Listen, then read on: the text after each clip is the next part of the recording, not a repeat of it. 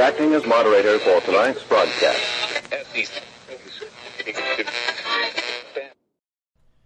I'm your moderator, Chris Paul. Let's be reasonable. What follows is an episode I wrote and recorded last May. I published it on May 25th, and it's called Revisionist History.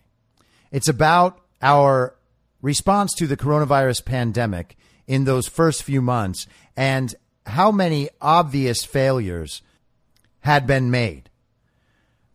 I'm posting this now to look back and see how much we could have known a year ago by simply listening to sources beyond the mainstream media and not getting caught up in the politics of the whole thing and not creating heroes out of people like Anthony Fauci and Andrew Cuomo. It's important to reflect and consider the fact that we could be in a much better position right now if we had ignored the media completely and just looked at what responsible people on the other side were saying. It would have made all the difference in the world. So here it is. I'm your moderator, Chris Paul. Let's be reasonable. My fellow Americans, it is with great concern, yet great resolve, that I come before you tonight to tell you we are faced with a new pandemic disease in our world. Much is known about this disease, but much is not. While our best scientists believe that at least 998 people out of 1,000 will recover from the illness, it can be horrific and lethal for the other two, and it is highly transmissible. These two people include our parents and grandparents, and our friends and family members with compromised immune systems due to various health-related factors. There is no perfect solution for a problem like this, and every move we make to fight the disease and protect people will entail trade-offs. We are considering various courses of action, but we hope and believe that the severest of these won't be necessary. But make no mistake, there is no scenario where people do not die. There simply is no way to protect everyone from this disease. It is already here. Our country, the American people, have seen our way through worse than this, and when those moments have arisen, we have met them in full while preserving our rights, our freedoms, and our way of life. We refuse to let this moment be any different. At this time, we ask you to take extra care in your daily habits. Wash your hands, maintain some distance from others, and wear masks. Take extra precaution if you are more at risk or find yourself interacting with at-risk people. My administration is putting the full power of the federal government behind our governors as they direct their state's approach. We will be signing into law appropriations for emergency relief when and if it's deemed necessary. We are entering a period of caution in American life, but we will and we must persevere. This is not a time for unwarranted panic. It is a time for faith, resolve, and a sense of duty to our fellow Americans. We ask you to do your part in looking after the health of your communities. I wish you all good health, and may God bless America. These words, or some similar, would be what a serious, capable president could have said at the beginning of this crisis. And if one had, things may have turned out much different. Then again, in retrospect, Trump's March 11th address to the nation doesn't now seem nearly as bad as people made it out to be at the time, as of course they did. It's kind of their thing.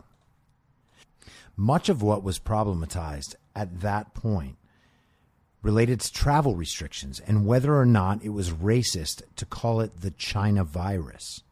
People claim that Trump lied about acting early in response, but it's possible that banning travel from China and then from Europe was among the most effective decisions made, as the virus's presence in the United States came primarily from China and Europe. While Trump's speech wasn't nearly as ridiculous as it was made to seem, it was nonetheless delivered in a completely lifeless tone, as if Trump was acting serious and resolved. His performance was pitiful. The mantra on everyone's lips soon became "flatten the curve." The phrase refers to the portion of the population that the models said would become infected over a length of time. Flattening that curve, forcing the total infections to disperse over a longer period, was to make sure that the sick who needed care would be able to receive it. It was never expected to end the disease or even bring down the infections. It was only meant to spread them out over a longer time. We needed to be sure that hospitals weren't overrun, which would put doctors in the unenviable position of having to triage patients, literally deciding who should get care and possibly live and who must be refused care. While New York experienced some harrowing days, the system never broke. There have been questions about the standard of care, and these questions are legitimate. But even if you were convinced that New York's system did indeed break down, no other area suffered the way New York City did. While supplies of protective equipment became a problem, hospital capacity certainly did not. Well, at least not from coronavirus.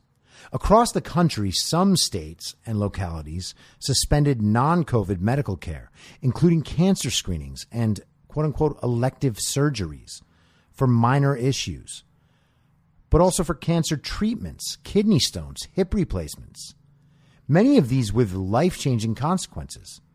How many people went weeks or months without knowing they had cancer? Is it even in our collective moral makeup to contend with that question? As those treatments provide hospitals with the money to keep functioning, taking away the ability to perform them cause doctors to be furloughed, and hospitals are being sent toward bankruptcy. But flatten the curve has become something entirely different from what was claimed at the time. Flatten the curve means what I described earlier. It does not mean that the curve becomes suddenly flat and that's when we know we're done. Its only purpose is to preserve hospital functionality in service of treating COVID patients. Flattening the curve can be done through a series of different mitigation tactics. One of them is extra hand washing. Another would be to take any sign of illness very seriously.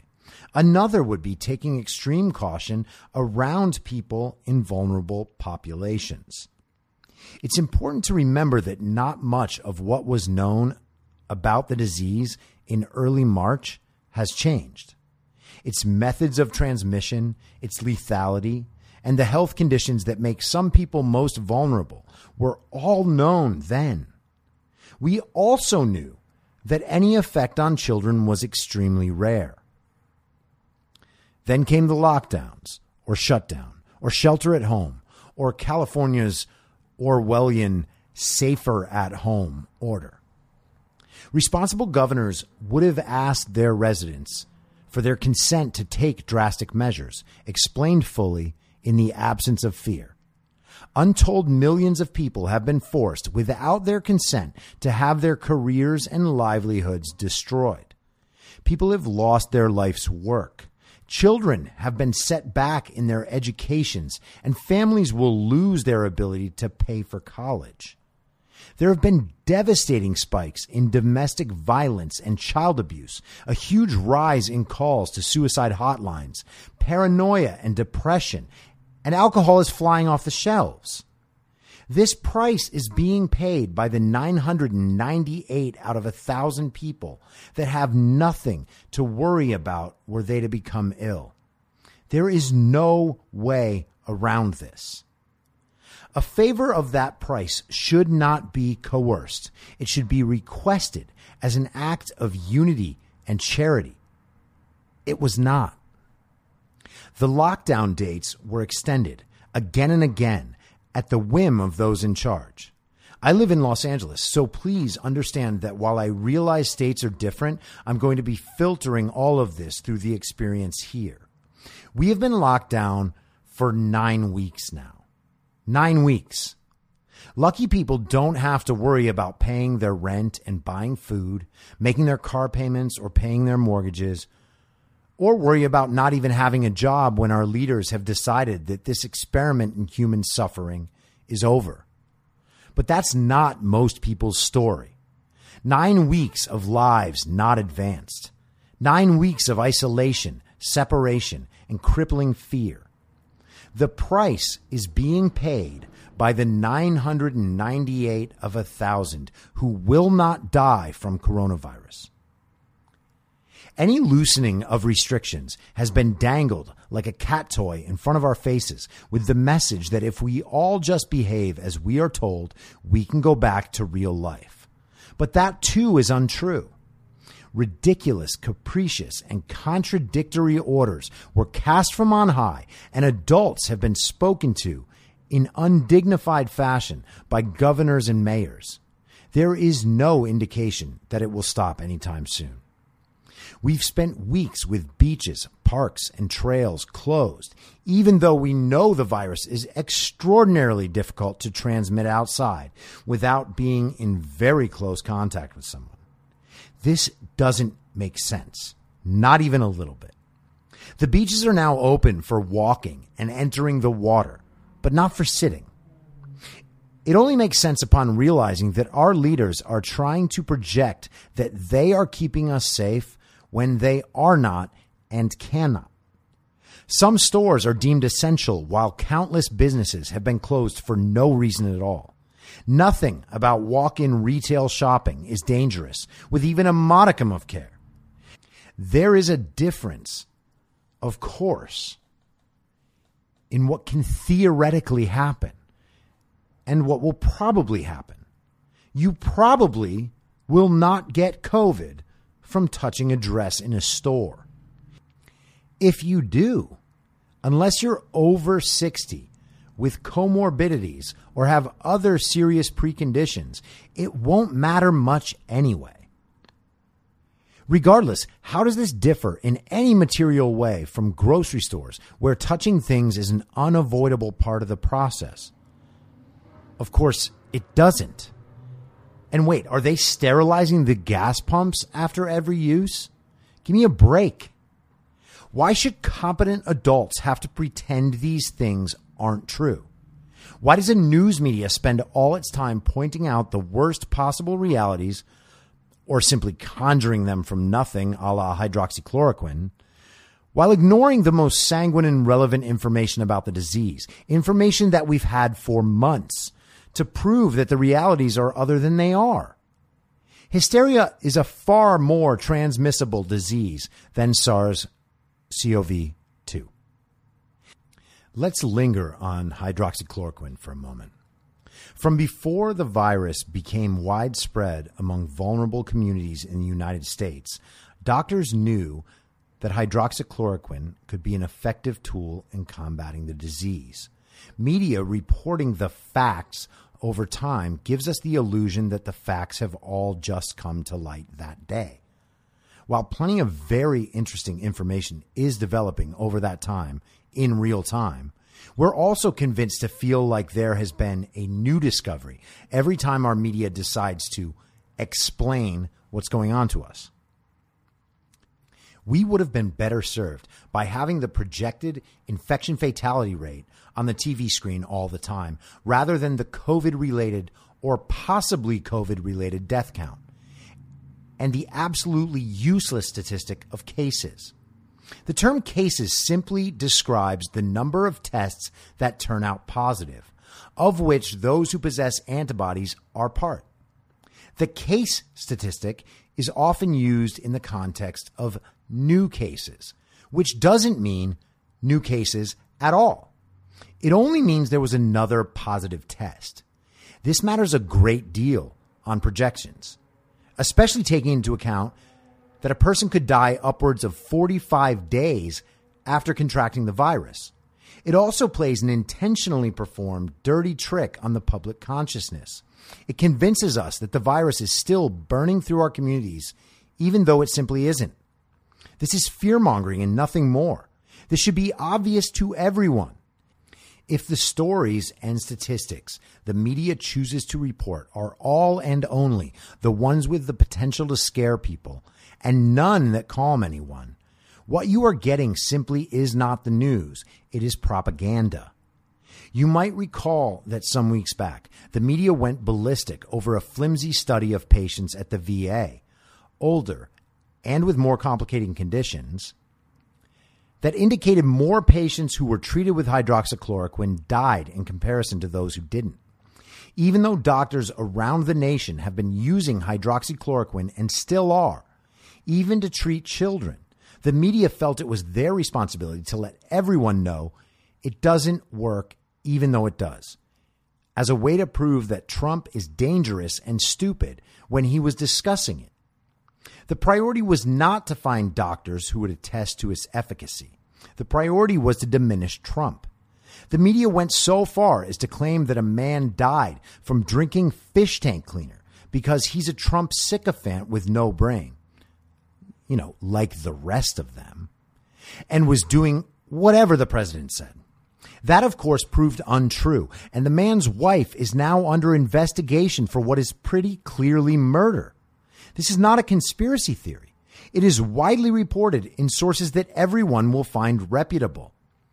People claimed that anyone supporting the use of hydroxychloroquine was bad and dangerous, even though it's been saving lives for the duration, and that they believed it was a cure. That was simply never the claim. It helps diminish COVID symptoms, period. This is the same mental error afflicting people whose minds change the purpose of flatten the curve to weaken and death. The press tried the same a few weeks later, claiming that Trump had encouraged people to drink bleach or inject bleach or other disinfectants into their bodies. He did not. Trump is a loose and clumsy talker, but it's pretty clear in context that he was referring to injectable UV treatments. If you don't believe me, look up UV light therapy and then watch the video from that press conference again. While he was clumsy and unwise to say what he said in that environment, there is nothing about his tactless behavior that makes it true that he told people to drink bleach. He did not. UV light therapy was being studied as a treatment for coronavirus at the time he made the statement. What exactly is the problem other than a media ready to twist things and a public too gullible and too lazy to bother thinking for itself? But it makes for such good late night television, even though it doesn't. In the following days, reporters who are bad at their jobs convinced people who are bad at thinking that there had been a resulting spike in incidents of poisoning from household products and that it was a result of Trump's muddled comments. That, of course, was not true. There was a rise in accidental poisoning, but it started before Trump's comments and was due to the omnipresence of household products in the homes of the horrified as they tried to soften the sharp corners of life by sanitizing the entire world. That the media does this so often with such poor outcomes is unsurprising at this point. They've gotten almost everything wrong for 5 years now. Their method is as transparent as it is dishonest. Their move is to say that whatever Trump does and says is wrong by virtue of him saying it. And the next day's breathless news cycle is devoted to backfilling why the administration is wrong even when it isn't. Naturally, Fox News is the same, but in reverse. They're as loath to say Trump has done something wrong as the rest of the media is to admit he did something right. Returning to the lockdowns, there is scant evidence that they were productive at all. The common sense view is that things would have been so much worse otherwise, but there's absolutely no proof of that. There's been plenty of work on the subject, but if you need to understand quickly why that's true, just compare charts of the spikes in death to the time of the lockdowns, while realizing that most COVID death occurs between 25 and 40 days after exposure to the virus, with 14 days being the minimum and 50 plus being the maximum. That means that many of the COVID deaths until very recently, theoretically, would indicate an infection prior to lockdowns. While it's possible that lockdowns reduced the spread marginally, it does not square with what we've seen in places like New York, where the virus is now being primarily contracted at home by people who are locked down. Conversely, it's indisputable that the lockdowns have destroyed lives and caused deaths. And what started the lockdowns? A model from Imperial College London by Neil Ferguson projected 500,000 deaths in the UK and 2.2 million deaths in the US without mitigation. Even the raw math on that is silly, but measures of mitigation were already being enacted by the people days and weeks before the official lockdowns commenced. Neil Ferguson has been one of the world's top experts for decades. In 2001, his work on foot and mouth disease was responsible for the culling of 11 million sheep and cattle, and his upper limit estimate of human deaths was 149,800 higher than the actual toll of approximately 200. By my calculations, that's off by a gazillion %. A year later, his model estimated a potential for 50,000 deaths from mad cow disease. Mad cow disease took 177. His model estimated 150 million deaths potentially from bird flu. The actual number was 282. Likewise, swine flu was estimated to kill up to 60,000 people in the UK. It killed 457. Now, it's fair to say that maybe he's good at his job and the media chose to focus on the high-end figures to capture attention. I'm wide open to that view, of course, but even that view does nothing to support the man's reputation. At some point, it must matter whether or not the man is good at his job. His role is to advise. He advised to lock down. He has given horrendous advice historically and has given horrendous advice now. Yet we still consider him an expert. One might ask, at what? He has admitted that the data was processed via a 13-year-old computer model that was constructed for influenza. 2 weeks ago, it was reported that Ferguson has maintained his sexual relationship with a married woman throughout the duration of this epidemic. I don't say this to slander him with gossip, as I don't care in the least about people's private lives. The issue here is the difference between what he knows privately and what he says publicly, not only in interviews, but through actions. If you tell the public to lock down and you don't do so yourself, that is a clear indication of how you actually assess risk. It's irrelevant that he had COVID antibodies. The fact that someone would set conditions for the hoi polloi while not caring to abide those conditions themselves is a mark of elitism and utter disrespect for the citizens one's meant to be protecting. That aside, I was sanguine but suspicious about the lockdowns on day one. I naively believed that the safer at home orders were in service of the stated goal of flattening the curve to preserve our capacity to care for the sick. It has become clear the orders were never for that purpose, and that the politicians in our deep blue state have no desire to do anything that allows them to be perceived as culpable. I truly didn't believe it was even possible to keep people at home for more than a couple weeks due to the incalculable downside costs. Apparently, those don't matter. In hindsight, they made no sense even then. The CDC's own guidelines state that lockdowns become largely ineffective if more than 1% of a population is infected before the lockdowns. Those guidelines were ignored in the first place, yet people continue to believe that lockdown was justified. There is more than ample reason to believe that well more than 1% had contracted the virus prior to lockdown. There is more than ample evidence that the first COVID cases in the States were late last fall, and enough secondary evidence to believe it may have been present since early November. That would mean that we spent 3.5 to 4.5 months with the virus present and no mitigation whatsoever. The people who died from COVID during that time, before the virus had a name in the States, were marked as deaths from the flu. You don't have to take my word for it.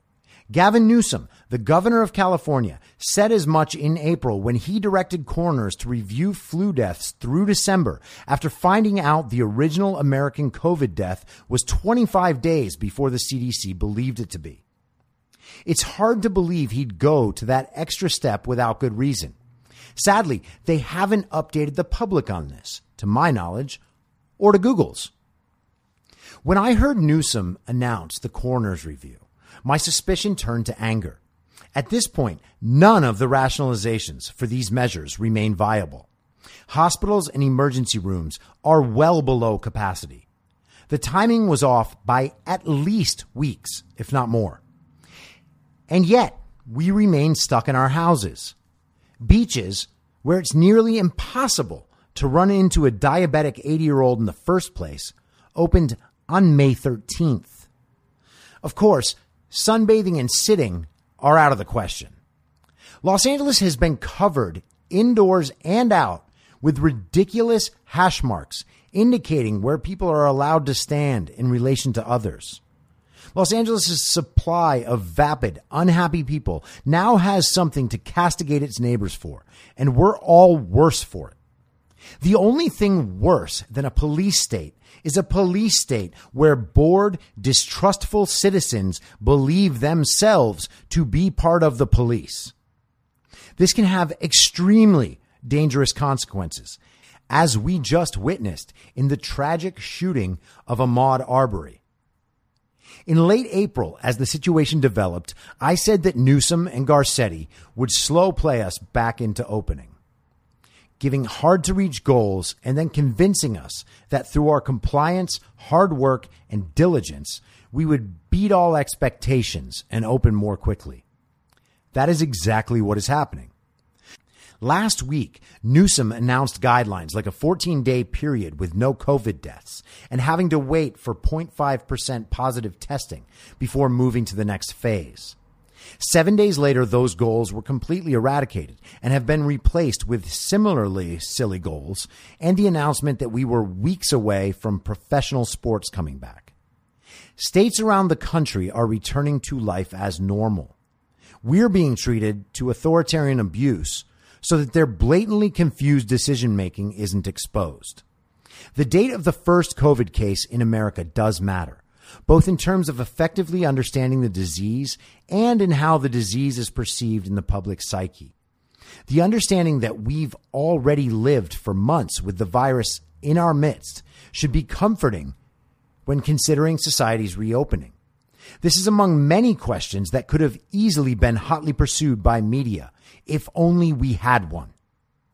Why, in all the hours of Anthony Fauci's face projected across the nation's televisions, did no reporter have the wherewithal to ask Fauci if he doubted the infection fatality rate was, quote, considerably less than 1%, as he estimated in his March 26th paper in the New England Journal of Medicine? But here are some more questions no one bothered asking. Why did you say it was acceptable to hook up with your Tinder date, a stranger, but you also thought handshakes should be gone forever? Is contact tracing difficult in that situation? It's a mystery. Why did you say on television in January that the U.S. had nothing to worry about, and then repeat that sentiment in February, once again on television? At what point did you consider coronavirus to be a real threat? And why weren't you on TV talking about that? Why did you encourage a nationwide lockdown, also on television, something well outside your scope of expertise, not to mention your job? The lockdown was, like the shelter-at-home orders, premised on maintaining hospital capacity until it wasn't. Fauci changed course, and his actions have convinced the nation that lockdown couldn't end until there were no more coronavirus infections in the country. He publicly made it impossible for President Trump to do his job. No matter how you feel about Trump, Anthony Fauci, though he has been an administrative politician for decades aside from being a doctor, was not elected by anyone to govern the country. In Trump's position, I would have fired him immediately if it were possible. Fauci and the media have pushed America into hysteria and paranoia. And for what? I recently asked Lyman Stone, a prominent statistician and economist, whether or not nationwide lockdowns had ever been tried, and if they haven't, is their effectiveness purely theoretical? His answer was, quote, basically yes. So, Anthony Fauci on CNN went above the heads of the president and the 50 state governors to encourage a treatment that had never been tried before, with no mind paid to the risks. The media immediately disregarded the administration figures who would speak to the economic danger. Imagine if Fauci was your personal doctor and wanted to try an extreme invasive treatment on you for a sprained ankle, forced you to accept that it was the only answer, and then didn't even explain what could happen if things didn't go so well. Hey, so we had to amputate, but in my defense, that sprain could have gotten really nasty if you played basketball tomorrow.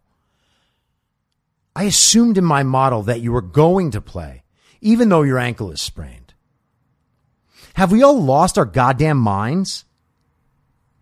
Now, I'm fine to accept that Fauci may believe he's working in the nation's best interest, even while what he has caused could end up being one of the single biggest errors in human history. But his goodwill isn't sufficient. Fauci's role as a doctor is, by nature, risk averse. First, do no harm and whatnot. That's not the president's role. Presidents are tasked with the well-being of the nation. That means they have to consider trade-offs. Fauci and the media made that impossible. I'll accept that it wasn't Fauci's intent. I won't accept that he's not savvy enough to have known better. Regarding trade-offs, how have we as a nation been so infantilized, so softened in the brain that we believe there's a world without trade-offs? On what planet do we believe that stopping a single variety of a low-risk death is our only priority? How did we convince ourselves that we could bring society to a screeching halt and suspend it indefinitely on false grounds, thinking that everything would work out? And what came next? The nation's media-obsessed hive mind decided that any call to loosen restrictions or open fully was an immoral siren to beckon the killing of grandmas. These people did not consider trade-offs either. In their callous, vacant, thoroughly blinkered view, severely diminishing the futures of 90+% of the country and potentially breaking supply chains that could result in the greatest loss of prosperity in history was unquestionably worth it. That is an utter lack of morality, untethered to even what it means to be human. As an atheist, I have no problem admitting that one of the benefits of religion is how it gives people a picture of life that's largely inaccessible from the technocratic abyss we find ourselves in. My problem with religion is also about trade-offs. It's that the same picture is attainable without religion. At some point, we must contend with this material obsession. By material, I don't simply mean the acquisition of high-priced items to fill our voids. I mean the same unconscious realization that many atheists have consciously. You can't expect anything, so you're going to have to figure it out on your own. This is not easy. It wasn't easy for me, but it's nonetheless necessary. In a rich, comfortable, secular society, many people have a hard time finding a purpose. They turn to various vices or relentlessly hector people over minutia to feel like they're fighting for something important. These options provide no meaning. We're about to witness what that looks like in perpetual form as the bored and empty monitor our every move for violations of pandemic etiquette. This will do nothing but further divide people, as we are seeing. A vast number of Americans have become rootless. In Los Angeles, Our useless tool of a mayor, Eric Garcetti, has been relaying messages to the public like he's a powerful overlord. The county's public health director, Dr. Barbara Ferrer, a PhD in a field called social welfare that somehow gives PhDs, is extending some version of lockdown indefinitely. She makes $600,000 a year to make these awful decisions. California's leaders think the people will naturally react with obedience. Sadly, if there are 3 places in the country that's true, one of them is here.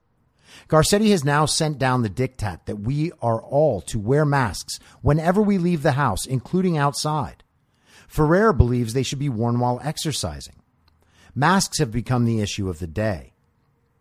It's a shame that no one in our media has bothered inquiring deeply about what Fauci really believes about wearing masks and gloves. Most people have a well enough functioning brain to realize how ridiculous it is to wear gloves. Very few question that it might be just slightly less pointless to wear masks. If you believe masks are necessary, I will say, maybe you're right. And then point you to Fauci, the Surgeon General, most every doctor, and all of the others who have said that masks aren't necessary if you're not in the medical community. If they make people feel safer, good for them. If they don't want to get COVID from an unmasked person who almost definitely doesn't have it, they are free to stay home. Otherwise, it's their responsibility to look out for their own health. I'm not trying to be macho, as the bloggers say, imagining that being anti-mask is a male phenomenon and an example of so-called toxic masculinity. I don't know how they account for all the women who feel the same. But it's much deeper than all that in ways people seem not to appreciate. It's become one of those too clever by half ideas that become mimetic on social media, that if you want lockdowns to end, you should embrace the mask. That's missing the point. Many of us don't believe any of this should have been done for disease that's not deadly to 998 out of 1,000 people. We shouldn't have been shut down and shouldn't now have to follow rules that are capricious and contradictory. We don't want any part of what is clearly a panicked, hysterical public response. We also don't want any part of pretending that this is the right response. The damage we've done doesn't get reversed by pretending everyone is a disease vector while trying to force free, healthy people to stay in their homes. Thinking that others are disease vectors is, ironically for Team Lockdown, how racism begins. The sadness of death due to disease isn't being disrespected by saying that the other 998 out of 1,000 shouldn't have their lives ruined. The mask isn't the only aspect of this issue. It's what the mask represents. Plastic barriers between booths in a restaurant, no sports, no bars, kids can't go to school, no concerts. The problem is that we are sacrificing our way of life for virtually no benefit to satisfy the fear we've inculcated. What restaurant will survive on half capacity or less? How will the staff formerly in their employ make ends meet with half the income? How many of them will even come back to work while receiving unemployment plus $600 a week? How do they pay their rent or stay in their homes? How do they feed their kids? Are they expected to remain on unemployment forever? And if not, why are we incentivizing them to do so? For that matter, how do we expect to pay for it? We Californians often brag that our state is the world's 5th largest economy. Yet we're now asking the federal government for a bailout. In fact, a full $1 trillion out of the $3 trillion relief package proposed by Democrats is destined for, largely, Democratic-run states and localities to fill their budget gaps. One would wonder where our tax money went, especially while our state is turning into a third world destination where we have the rich and the poor and little else. One might consider where all of that money went when we have tens of thousands of homeless living in tent cities under our freeways and our K-12 public schools ranked 37th in the nation. California is deep, deep blue. Aren't Democrats supposed to be the party looking after the poor, looking after education? We throw millions or billions of taxpayer dollars at non-existent bullet trains and non-existent housing projects. Graft scrapes off vast sums paid out to consultants and friends, and nothing gets done. And our representatives are portrayed as less corrupt than Donald Trump, while Dianne Feinstein faces down an investigation into her stock sales, and Nancy Pelosi loads up an ostensible relief bill with political agenda items, while articles have been written about the exodus of her hometown, San Francisco. If you are comfortable with these people directing what you are and are not allowed to do in your life, you are unfit to lead anyone, ever, and I hope that you do not have the opportunity. No one should have that sort of ascension to authority. It is beneath human dignity to do what you are told without thinking about it, just because someone claims that they are following the science. They are not. This isn't about not wearing masks, which I have been doing. It's about standing against the notion that we have to accept any of these orders. To do that, we'd have to expect that our leaders are fully informed, fully responsible, fully committed to doing what's best for the people they represent, and morally competent to make these decisions. There is absolutely no reason to believe that they are. Competent leaders could have been straight about the risks and asked people to do what's best for everyone. Instead, without warning, we were prevented from doing most of the things that make up our days, make up our lives. Walmart is open. Small retail shops are not. We're told to wear masks outside to protect people's grandmothers. But if I haven't been within 3 feet of an 80-year-old in 10 years, I'm expected to relinquish my ability to work on the off chance that I might transmit coronavirus to someone who might transfer it to someone else, who might then walk into a nursing home. This isn't 6 degrees of coronavirus. People in direct contact with the vulnerable can take the added precautions and should. The rest of us should not be compelled to. In the absence of the virus, it's actually more beneficial that the disease works its way through less vulnerable populations. You can disagree with herd immunity as a policy, but you cannot disagree that it might be necessary. Masks do not exist in a vacuum. Compliance with masks means compliance with having plexiglass shields between restaurant tables. It means chalk outlines on asphalt in schoolyards, showing children where they're allowed to play, as if drawn by police around a corpse. What sort of society are we trying to build? It's facile to say one where people live. There is no proof that any of what we've done has had any positive effect, much less been worth the trade-offs. While countries have tried myriad variations of restriction, they've all had similar curves. I'm not denying that these variations matter, but more than the variations, particular hotspots matter. New York City was a massive one. It seated potentially 65% of the country's COVID cases. Most countries' hotspots developed along a similar timeline, one that maps exactly onto what would happen if, let's say, 3 billion trips were taken as people around the world traveled to China for its New Year's celebration ending in mid-February. The Bloomberg headline read, "World's Biggest Migration." 3 billion trips. Is it hard to believe people left China, spreading coronavirus to the passengers on their planes and trains, who then spread it to the rest of the world? We now know that coronavirus was in Washington state in December of last year. Between then and the middle of March, 3 months, no one expressed real concern about the virus. Then a spike happened. Are we to pretend that it was spreading at the rapid, horrifying speed at which we're told it spreads for 3 months, but didn't leave a mark? Which instance maps better onto human behavior? That any amount of disease is a threat, even though it wasn't for 3 months? Or that there was a particular event at the root of this? To be clear, this does not imply any fault to the Chinese people. People traveling to China to celebrate the new year and unknowingly carrying a disease back to where they live is not an object of moral blame. This information is only relevant and actionable insofar as it helps paint a picture of what happened. I'm not saying this is even correct. I'm simply saying that to imagine the spiked growth in cases is due to a repeatable pattern of exponential spread is questionable at best. It might be possible that society got one outlier massive dose of the disease, and the more accurate model for the disease's behavior is the 3+ months we lived with it in our midst without panic. Likewise, people have suggested that it's a conspiracy theory to posit the virus leaked from the Wuhan Institute of Virology, as Senator Tom Cotton suggested in January.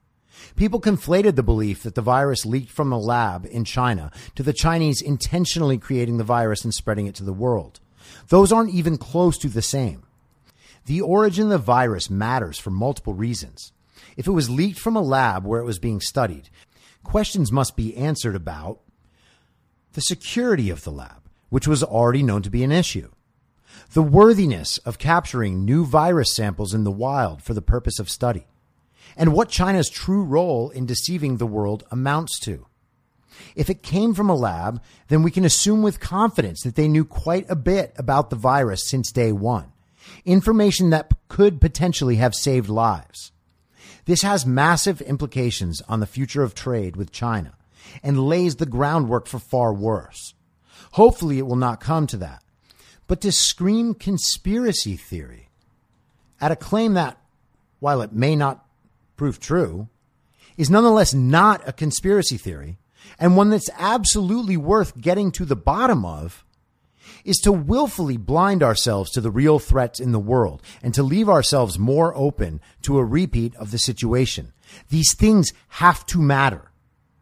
Unless you're one of those debased masochists who thinks America deserves this, you should be more concerned about protecting the health of your nation than making sure another nation isn't offended. Throughout this period, nothing has been more pronounced than the depths to which the Fourth Estate seems eager to reach. If the corporate media is somehow not nearing its end, it should be. The one critical purpose of the institution is to tell us things that we cannot find out for ourselves. It no longer does this for anyone who cares to look. We don't need blogs about Trump press conferences when we can just watch them ourselves. CNN and MSNBC stopped airing Trump's daily appearances as a feint towards solemn journalistic responsibility, as they claimed Trump was holding rallies by doing his job and answering questions on a daily basis in front of the American press. I don't recall them complaining about Andrew Cuomo's press conferences. They would air them live, as if the result of New York's poor management was a national issue. They would provide commentary about how Cuomo was exactly the leader we needed, ignorant to the reality that no one handled this crisis worse than Cuomo and New York Mayor Bill de Blasio, and everyone can see it. Cuomo kept schools and subways open to flex his superiority over de Blasio and flaunted it on Twitter. At night, he would be interviewed by his brother. He was never asked why he was putting patients sick with COVID into nursing homes. The subways went 2 months before a cleaning schedule began. De Blasio vacillated between a herd immunity strategy and insulting Jews who went outside on Twitter. None of this earned either man the scorn earned by the Florida governor for allowing adults to walk on the beach, which was dangerous because the New York bloggers of the Daily Beast were scared. So everyone should be. Florida has now dodged the dumb rednecks on the beach problem twice, while New York millennials pack themselves into parks. Well, parks in white neighborhoods. De Blasio had police enforcement at parks in black neighborhoods. There's plenty of photographic evidence if you think I'm embellishing. I'm not. There is no need to depend on Fox News or CNN or Breitbart or the New York Times. Getting at least a workable picture of what's happening in the country is far easier by properly curating a Twitter feed of the most thoughtful people studying the areas that are important for you. There's a real person there who wants to explain things they're obsessed with. Would you rather talk to an epidemiologist than hear Don Lemon tell you what science says? You can do that with the thing in your pocket. You can just ask these people. Really. You don't need Rachel Maddow to tell you what Trump said in his press conference while showing clips of what she finds audacious. Watching the press conferences presents an entirely different view of the proceedings than what the news will tell you. If you want to know why CNN and MSNBC stopped showing the press conferences, you only need to realize how dishonest their reporting looks in comparison to what you just watched yourself. They realize the danger of presenting the 2 points of view in succession. The only intelligent conclusion they've come to since 2008 is how dangerous it is to have their narrative blown apart by reality as it evolves. You can't tell me what Trump said if I can see what Trump says. You can't tell me he's lying about this or that if I'm seeing better information on my own than CNN is even getting. You can't tell me what a study says if I've read the study. Let's return briefly to theory. Do not believe that which relies upon that which can't be proven. We are in the midst of the country's third major flare-up over hydroxychloroquine, which Trump now says he's using as a prophylactic. It may be true that the FDA doesn't recommend the drug as treatment for COVID, though off-label use isn't unheard of. Nonetheless, doctors around the country and around the world are using it combined with zinc to treat symptoms. They believe it's reducing hospital stays and saving lives. Patients who've been treated with it credit it to saving their lives. There have been numerous studies attesting to its efficacy. On the other hand, there is the undying motivation to paint Trump as dumb and dangerous, so the media has made hydroxychloroquine a major issue. We've also had one total study saying that in veterans in the VA over 65 years of age and with comorbidity who were treated with hydroxychloroquine and azithromycin, not zinc, were already in worse shape, necessitating the drug treatment. But no matter. This isn't the sort of study that a person who cares about getting to the truth would rely on. It's just a piece of information among other information. You can't say science says and then make the science do whatever you want. That's Simon Says. If a single flimsy study and the FDA says are the two bases for your argument, you're going to have an awfully difficult time defending your position. The only conclusive retort you have to clinch your case comes if people start dying specifically from hydroxychloroquine. There is no reason to believe that will happen. And doesn't it feel a bit strange to be rooting for it?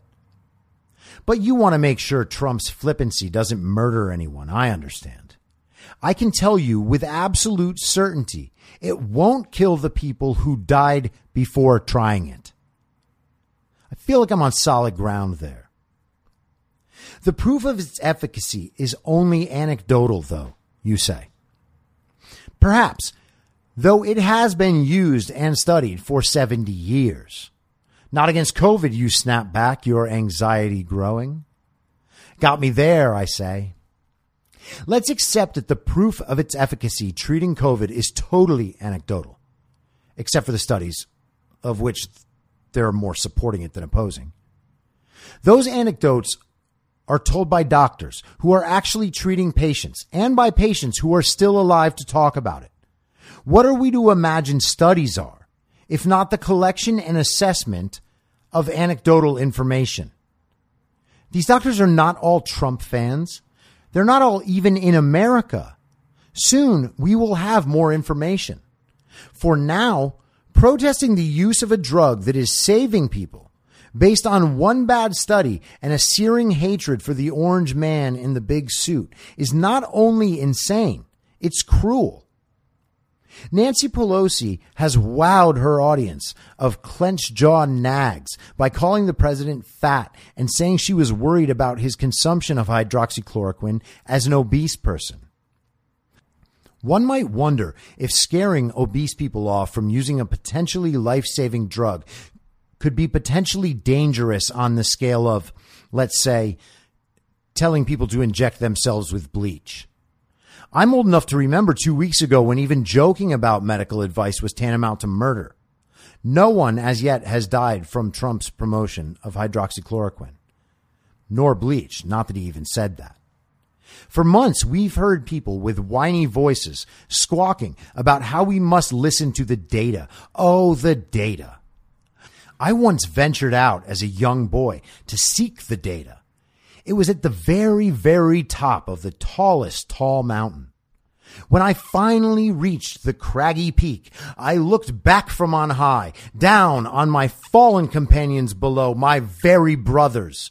I turned, my end in sight. The light nearly blinded me. The great orb shone like 7 suns. I had never looked upon all the perfect data at once before. To this day, I am blind. But it feels like it's getting better. I'm not the only one to have gazed upon the data, though. The data is everywhere these days. Facebook and Google have the best data, at least as far as our quaint little personal data is concerned. Amazon has great data, too, on everything. It even listens to you. These companies use this data to sell us things. Some of these things will be helpful. Some of them will be useless. We buy them because it feels right momentarily. Twitter and Instagram have data. Their data is filtered through their great algorithm and then presented to you in the form of exactly what you want to see, even though you don't know what you want to see. These companies make money off of data and use data to make crucial decisions. Know who else runs their companies by the data? The entire media. Newsrooms aren't having serious ethical conversations about whether or not to run these stories. The policy is shoot first, ask questions later. CNN isn't a news channel. It's an app. They're not informing the public or even doing the news. They're creating content for people who want that content because that's the content the data says those people want. The New York Times has re-envisioned itself as a data company now, too. They're selling demographic information for targeted ads. They are monetizing their own demos to sell micro-targeted ads based on consumer data. Are we to imagine that they're not treating the product they produce in the same way? Do we need to infantilize ourselves, pretending that we're being given hard news in an attempt to save face? We're telling these companies what we want, betraying our biases to them, and then they sell it right back to us. We watch it because it makes us feel good about the things we believe. We believe these things so strongly because, well, they're saying it too. The chicken in this chicken and egg is your set of biases. And what exactly is content posed as news? Is there something convincing to the idea that people who are quite clearly using their platform to enact a political agenda are a good source of information? Think of your most extreme friend on the left or right, even the most informed of the extreme ones. Can that person tell you why he or she might be wrong? If not, that person isn't informed. And you know that, which is why their arguments sound panicked and theoretical and unconvincing. They're not rooted. You can tell that the things they say prioritize their personal politics above their commitment to perspective and truth. The only thing that allows the corporate media to do this is your own prejudice for their brand. This would be like preferring to hail a dirty, smelly cab rather than summoning an Uber because you remembered liking cabs 25 years ago. The people who populate these newsrooms are on Twitter. You can see what they personally post. You can see who they follow and which bad jokes and bad takes they perpetuate. Their biases are not hidden. Think of the 3 people in media you get your information from and follow them on Twitter. If you don't know which side they're on after 3 days, keep getting your news from them. If you can tell who they'd rather have win the election from their Twitter after 3 days because everything they post supports their political agenda, that person is not an objective reporter, period. That is fine for the New York Times' Maureen Dowd, a columnist. That is not fine for the New York Times' Maggie Haberman, their lead White House correspondent. This is a game that can only last for so long. The corporate media is in a bridge period where the husk of their institutional reputation has all but separated from their body. Not enough people have noticed yet, but we're not long from the final stage. It's a matter of days or weeks, maybe months, but I doubt longer, until CNN and MSNBC become content apps for college-educated dummies, and the New York Times and Washington Post become the choice of the more college-educated faux literati. Fox News isn't news either, but that knowledge is already part of the central narrative. That CNN, MSNBC, and the New York Times and Washington Post in their political coverage are just partisan hacks who produce partisan hackery to be consumed by other partisan hacks, desperate for institutional approval, is not widely known and accepted. A social value has been created for the willingness to hew to the main story. But the main story, the central narrative these institutions are dependent on, maps onto the real world less and less. We have a class of highly educated people who are more inclined to think that being able to recite the entirety of the central narrative is a greater display of intelligence than to build a house. Somehow, being able to explain to like-minded people how Kamala Harris would be the perfect candidate matters more than being able to put a Ferrari back together. We can talk about how things accrue under capitalism, but once that's done, there's still no explanation for how a society gets to the point where being able to lie in a blog is looked upon more highly than the total mastery of an incredibly complex task. Have we lost sight of everything that matters? Viewing the coronavirus through a purely agenda-driven lens could very well be the downfall of the media. If there is not a spike in deaths upon reopen, and if Georgia, Florida, and Texas are any indication, there will not be, and I don't believe there will be, the media and Democrats and any public figure who spent the last 2 months saying that we might have to stay inside till next year or that we should pay other people to, will be exposed as the fearful person they are. It's a certain kind of brain that's able to convince itself that there's a world out there where no one dies, where you can opt out of participating in the continuation of society. Every life is touched by death. There is no other way. These people will have marked themselves consumed by fear when everything mattered the most. In more primitive days, anyone so afraid of interacting with the world around them would have starved to death.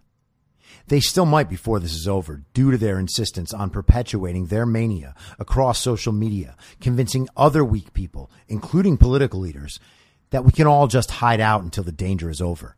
The danger is never over. For many people, the next few weeks will be some of the most important in their lives. The bold and motivated will return to society as quickly and confidently as possible, and they will be rewarded. The timid and those constantly trying to make everyone around them fearful to pacify their own dread will destroy themselves and become embittered. This is worthy of your sympathy and your pity, but it is not worthy relative to any of the men and women who built this country and provided for us the safest world in the history of humanity. What happens in your world next depends on you. What happens next in the country is wide open, but a possibility arose upon hearing about how we may have blown the assessment of when the virus first reached our shores by potentially 4.5 months. If we find out, and it's possible we will, that the story I've put forth explains the virus, and we do not see a significant spike in deaths or a return by the early fall, We'll be left picking up the pieces of our lives, our families, and our society, caused by a bad guess by epidemiologists and on the terrible leadership of our elected officials, too disconnected from the world around them, too consumed by being told by society or by authority that they could simply be given all the answers, and a populace willing to listen to people like this and do what they're told. And if that happens, Trump will be reelected. Those Americans who have not yet realized that the government is a failure because of us should begin realizing that it is. We demand nothing but a D or an R next to a random person's name before we assent to their pursuit of power. If pressed, we can give a half-hearted explanation about how at least they don't do some horrible thing that the cartoon version of the other side does. You don't want a country that empowers Trump? Me neither. But that's still on us. You shouldn't want a state that empowers Gavin Newsom or Eric Garcetti just because wanting that makes you feel like you're not responsible for racism. There is a possible world where we look back in a month or two and see that the constant fear-mongering and catastrophizing by the media, our leaders, and even our friends was not only silly and unwarranted, but maliciously dangerous. These people were too comfortable staying home and letting the world sort itself out while they watched Netflix. And the excuse will always be, we were listening to the experts. We were following the data. If there's a world where that matters, it isn't this one. Ask yourself, what about hearing scary things from dishonest people on TV made you fear for your life? What caused that fear to be so great that you couldn't do anything but cower before it? Our greatest privilege in this modern era is that our ancestors were not like that. The media, in its haste to constantly paint Trump as devil, have painted themselves into a corner. If the virus passes without a major return and the numbers continue as they are, posing almost no threat to anyone under 65 and slight threat to any healthy person, they will either have to face that they have misled the entire country to ruin, or they'll have to continue telling the same narrative about how we've been subject to unfathomable suffering at the hands of Donald Trump. To do that, they'll continue to emphasize meaningless numbers like cumulative cases to nourish the societal belief that vectors are omnipresent and we still have reason to be afraid. You should expect the media to find one truly harrowing tale about how the reopening destroyed a particular family, almost definitely to be represented by a woman of color, and they will make a media darling out of her. She will speak at the Democratic National Convention in support of Joe Biden as proof that Trump's carelessness has a human toll. Could I be wrong? I suppose. But it's worth saying now so that when it happens, it's understood in its proper context. The commercial exploitation of a heartbroken woman in service of naked partisan bickering. A certain segment of our population will find this gross, but shut their mouths anyhow, because there is no level to which they're afraid to stoop if it means getting Trump out of office. This will, of course, backfire spectacularly. The media's coverage of coronavirus mirrors their coverage of the impeachment, which mirrors their coverage of the Russian collusion debacle, which mirrors their coverage of the 2016 campaign. There are enough warped mirrors to build a funhouse. They believed genuinely unbelievable evidence of something because they can't act rationally in their formerly important jobs. This is a derangement, and it's present among all these people. There are good reasons to dislike Trump, and I dislike him for those reasons. That doesn't mean I have to pretend I think that's all that matters. Being unable to maintain some semblance of rationality and control because you're obsessed with the president isn't a result of his mental illness. It's a symptom of yours. There should be a list of media members who chided Florida and Georgia and Texas so that we know who thought it was appropriate to be so convinced of their own rightness that they made fun of these and other governors who performed far better when asked to handle a complex set of trade-offs than, say, Gavin Newsom and Andrew Cuomo. The motivation was clearly partisan.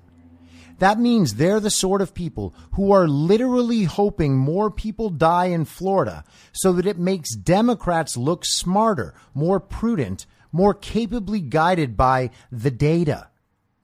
This gives them comfort at home in their Instagram sweatpants, rage tweeting to the world, wholly consumed by hatred for the president and prepared to do and say anything, to totally debase themselves, just to feel better about who they are vis-a-vis Trump. And let's be clear, that's what this is. They don't actually care what Trump says or does, since they don't really know. It's a put on, a display. Trump outrage among these people is performative. There are plenty of things Trump does to be upset about, but those aren't good enough. A new outrage emerges every day, every time they need a hit, and Trump is a drug to them. The sense of moral righteousness they get when performing anger is what substitutes for a purpose in life. Overschooled, certainly not overeducated, bratty rich kids with nothing to do but play status games. They learn to write as well as a high school student studying for the verbal half of the SAT. They use that unremarkable talent to air petty grievances, proclaim their staggering intelligence advantage over the peons, and tweet about The Bachelor. All of this is for show. This is the danger of not having a personality.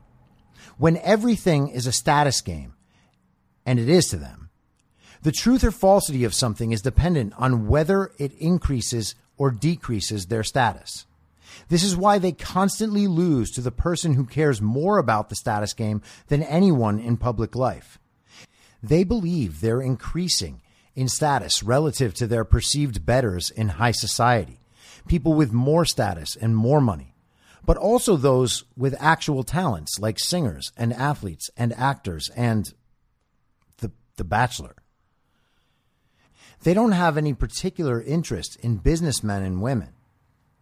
Those jobs are of no interest because no one knows who those people are, hence no status. They could have created a company that employs thousands of people, made $1 billion on a product that improves every American's life, could have provided a stable, secure life for their family. And none of this matters because no one knows who they are. All that matters is the constant contest for who can be the first to write the catchy tweet showing how bad the bad people are. The goal of these Americans seems to be that they want to be perceived in a way that might impress what they think a European is. What could be more self-hating than to be so embarrassed to be American that you pretend to be separate from and higher than so many other Americans? It's a transparent attempt to impress more haughty, cultured people, hopefully in France, who exist only in your imagination. I've met some Europeans, and I find that they're more interested in discussing matters of substance. But of course, these media people can't do that. They can tell you about The Bachelor. I doubt that Europeans are either way, though I'm sure some are both. I can imagine Europeans too. Who are these people who wrote these articles, proclaiming their hatred for half the country, scaring a nation into setting itself on fire, and twisting every story to find their agenda and reveal their ascendant status? What are any of them doing in their positions, able to perpetuate an obviously false narrative under the guise of being what the intelligentsia imagines is the gold standard of news? Amanda Mull of The Atlantic wrote an article with the headline, "Georgia's Experiment in Human Sacrifice. The state is about to find out how many people need to lose their lives to shore up the economy." In her tweet posting the article at the time of its publication, she wrote, "I wrote about the unspeakably cruel experiment that Georgia's state government is performing on its citizens and what it looks like to be a worker forced to choose." The utter contempt you must feel for a person that you don't know to be able to write that is incomprehensible to me. To have those words propped up by The Atlantic's reputation is a disgrace to the literary history of the magazine and its lofty place in our culture. Then again, The Atlantic has done itself no favors. In the last few years, the writers of The Atlantic have obsessed about collusion and impeachment, and they've been a major player in drumming up hysteria about coronavirus. This is what happens when you replace talented, fair-minded writers with status-seeking bloggers, and your magazine bows to politically correct whining, choosing to unhire one of the most talented cultural critics in the country, worried that the Atlantic staff would be upset by having more than one opinion about abortion represented in the organization.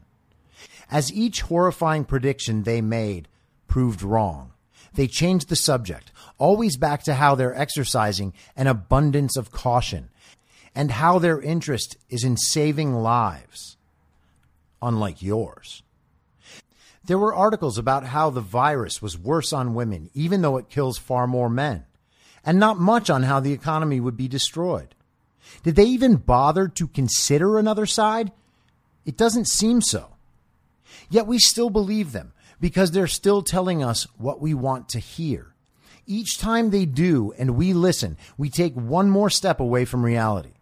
The gap grows between what we force ourselves to believe and what we can see and know for ourselves. To say they're making themselves crazy would be to let them off easy. They're making everyone crazy.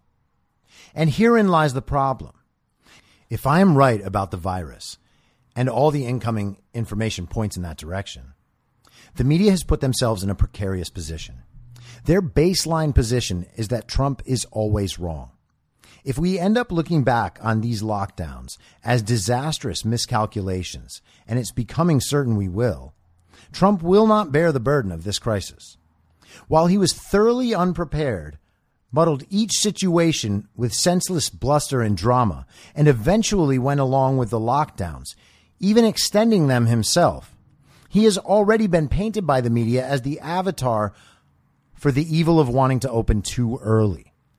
The binary partisanship of the situation at this point leaves Trump to be remembered for saying, "Liberate Michigan," while the Democrats and the media will be remembered for causing enough hysteria to have the country locked down, for sacrificing any semblance of rationality to their quasi-religious scientism, for making heroes out of bad governors, and then for doing everything they could to prevent Americans from getting back to work. The Democrats in political positions will be remembered for the $1,200 pittance most Americans received as part of a $2.2 trillion relief package, for financially incentivizing people not to return to their jobs, and for trying to load up the relief bills with non sequitur agenda items instead of rushing help to the people they forced to stay home. The only Republicans they bothered highlighting during the crisis were Trump and the governors of states who are now looking like the smart ones. The Democrats and the media took sight of the greatest crisis in the country since the Cold War and gauged their response to it by whatever seemed like it might weaken Trump at that moment.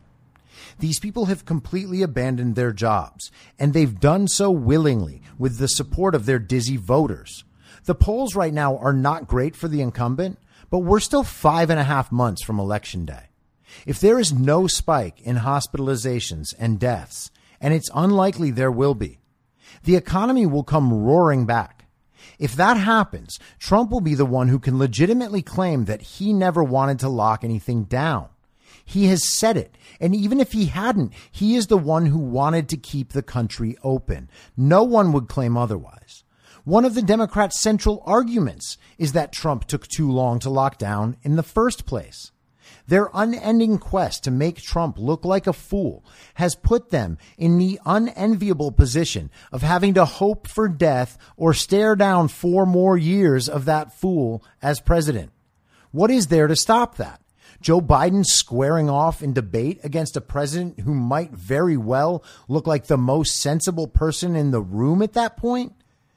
This is the institutional equivalent of dying from autoerotic asphyxiation in a foreign hotel room. Is it time to ask what purpose corporate media even serves? They don't have armies of reporters around the world giving us the real story from the ground, and the ones they do barely make a dent in the national conversation, unless it's in conjunction with a natural disaster or the marriage of a foreign princess. Their obvious political agenda is in conflict with reality at least half the time. It's impossible to always be rooted in reality and also always paint a picture that supports the agenda. Some realities support one agenda over another. Some realities don't. That's not a problem for people who filter the world through their worldview. They're simply employing the tools at their disposal. It's a problem for an entity whose validity is premised on their objectivity. In fact, these two states of being are diametrically opposed, which is why the agenda is transparently dishonest to everyone who takes a moment to view the institution with a critical eye. The New York Times employs or has access to many wonderful reporters around the world, but in their political coverage, they employ glorified bloggers who don't write well and often don't understand what they're writing about. They access the same facts everyone else has access to, and they don't possess the critical understanding to relay information in an actionable way. They simply attempt to make the facts of the world comport to the agenda, and then they present these facts in a way that leaves the Times' lazy elite readership feeling that it's adequately equipped to continue supporting its prior worldview. This is self-assurance on sale. Not one single bit of the relevant discussion or discovery about coronavirus has been initiated in the pages of the newspaper of record in this entire period. They report cases in big headlines, report on how hydroxychloroquine is deadly even though it clearly is not, and create retroactive continuity to provide cover for bad actors on their own side. By the time something even appears in the pages of the Times, the same issue has been pored over by people much closer to the situation, much more familiar with the subject matter, and more able to properly process the new information. In most settings, this is what people would call smarter. But then, of course, a study would have to be conducted to show the IQ of the media members relative to Trump supporters. But media isn't the only institution that will suffer the consequences. The exploitation of science as a tool for the perpetuation of a narrative, rather than as a tool for discovering the inner workings of the real world, must come to an end. Countless times we've been told what the science says, and the source for that science has been epidemiology, decidedly not a science. Epidemiology is, at best, a social science. Our greatest tech minds are still in the process of understanding human behavior and what incentivizes one behavior over another. Even if our technology could predict, in the aggregate, what humans do, they still haven't mastered the process to understand what a human will do. It would be silly to believe that epidemiologists have surpassed Facebook's algorithm and mastered the human side. It's preposterous to imagine that they did so in addition to understanding the behavior of a novel virus to the point where they were authoritative in advising a $10+ trillion systematic destruction of American power and prosperity. Science may someday be able to predict these behaviors. We will know it can when it actually does. Epidemiology has not done that successfully. Their models and the media's understanding of those models has made it impossible for the public to understand them. Models are, by nature, constantly at risk of being wrong. Staking the future of history's greatest society on the incessant whining of people pretending to rely on applied mathematics mixed with heinous social philosophy is a bet that no one involved with science should ever be willing to make. That people like Anthony Fauci and our cable news anchors had the hubris and temerity to do this is a permanent black mark on the whole endeavor. We have a presidential candidate looking to displace Donald Trump who wants to put Alexandria Ocasio-Cortez and her Green New Deal at the forefront of environmental policy on the basis of the same sort of models. How is it that all these various sciences, as they're presented to us, always support collective and technocratic objectives? The simple answer is they don't. Remember, the same people who are telling you what science says also claim that science says there are 57 genders, There is no part of science that says this. There is nothing that prevents us from moving past this point in our collective thinking. We must do so if our hope is to retain what makes our society great. The illusion of permanent stasis should be fully broken now. We live in a world of risk. Pretending we can escape risk does not diminish the presence of the risk. It only reveals our inability to deal with it. As we emerge from our coerced adherence to the rule of idiots, we'll be forced to make a choice that we should have made long ago without being forced to.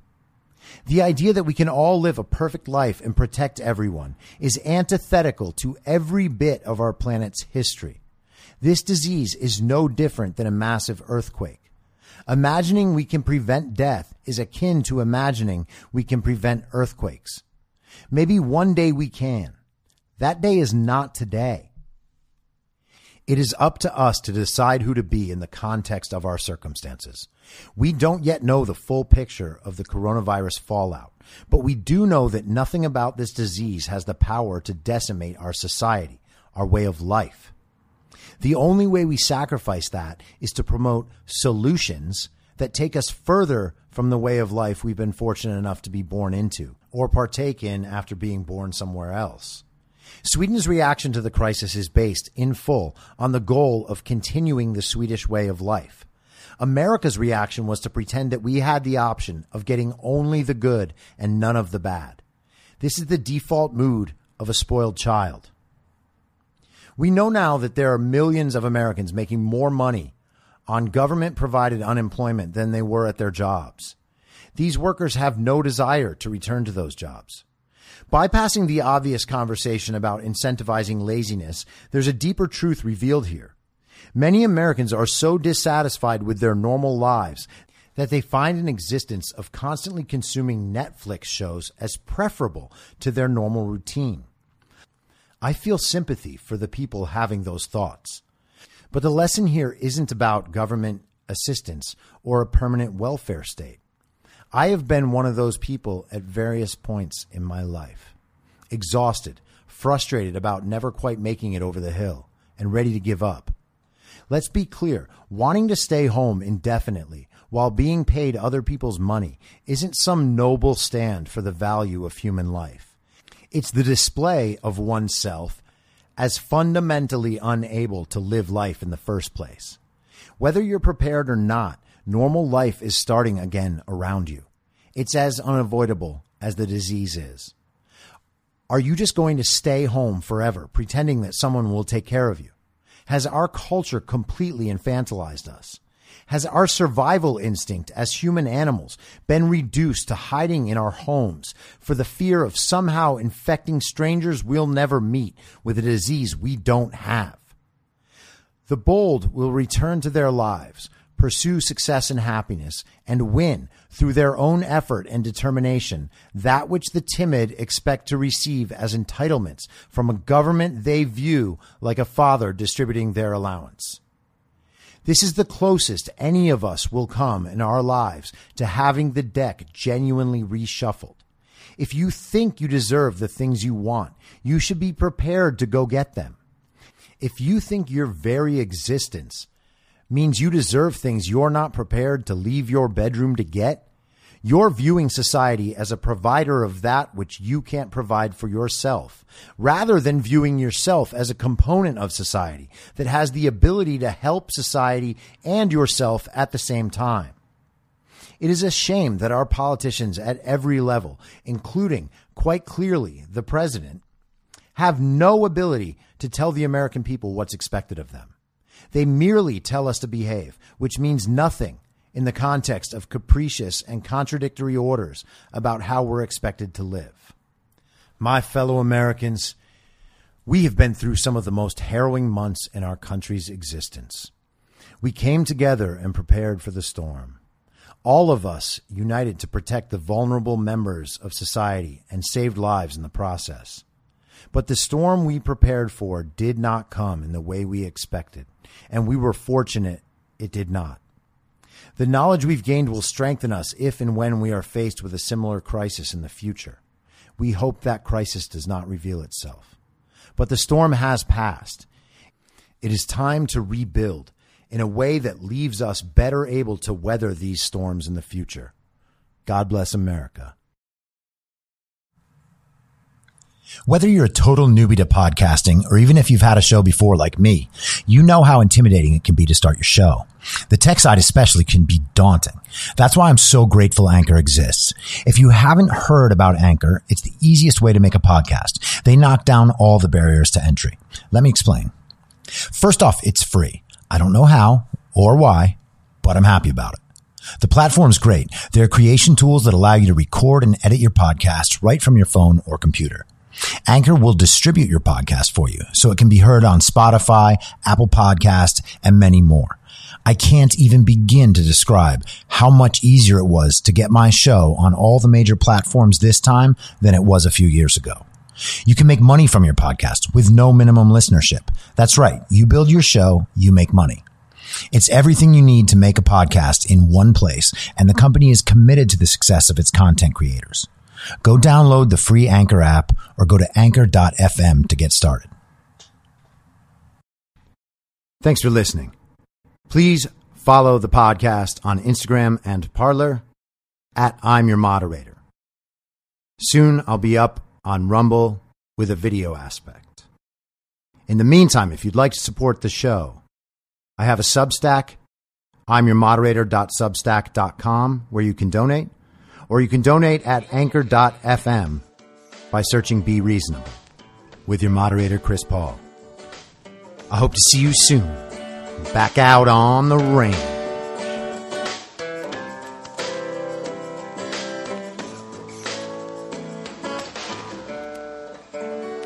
Acting as moderator for tonight's broadcast. In my mind, that's the end game. Thanks for listening. If you'd like to follow what I'm reading and thinking throughout the day, you can do that by downloading the Telegram Messenger app and going to t.me/I'm your moderator. On social media, you can follow me on Truth Social, Getter, and Gab at I'm your moderator. I also have channels on Rumble and BitChute. If you'd like to follow the writing, you can find me at imyourmoderator.substack.com. The merch site is cancelcouture.com. Or go direct, shop.spreadshirt.com/cancel-couture. If you'd like to support the podcast financially, the best place to do that is Ko-Fi. Go to ko-fi.com/I'm your moderator. And all of these details will appear in the show notes with each episode. I'll see you soon down on the range.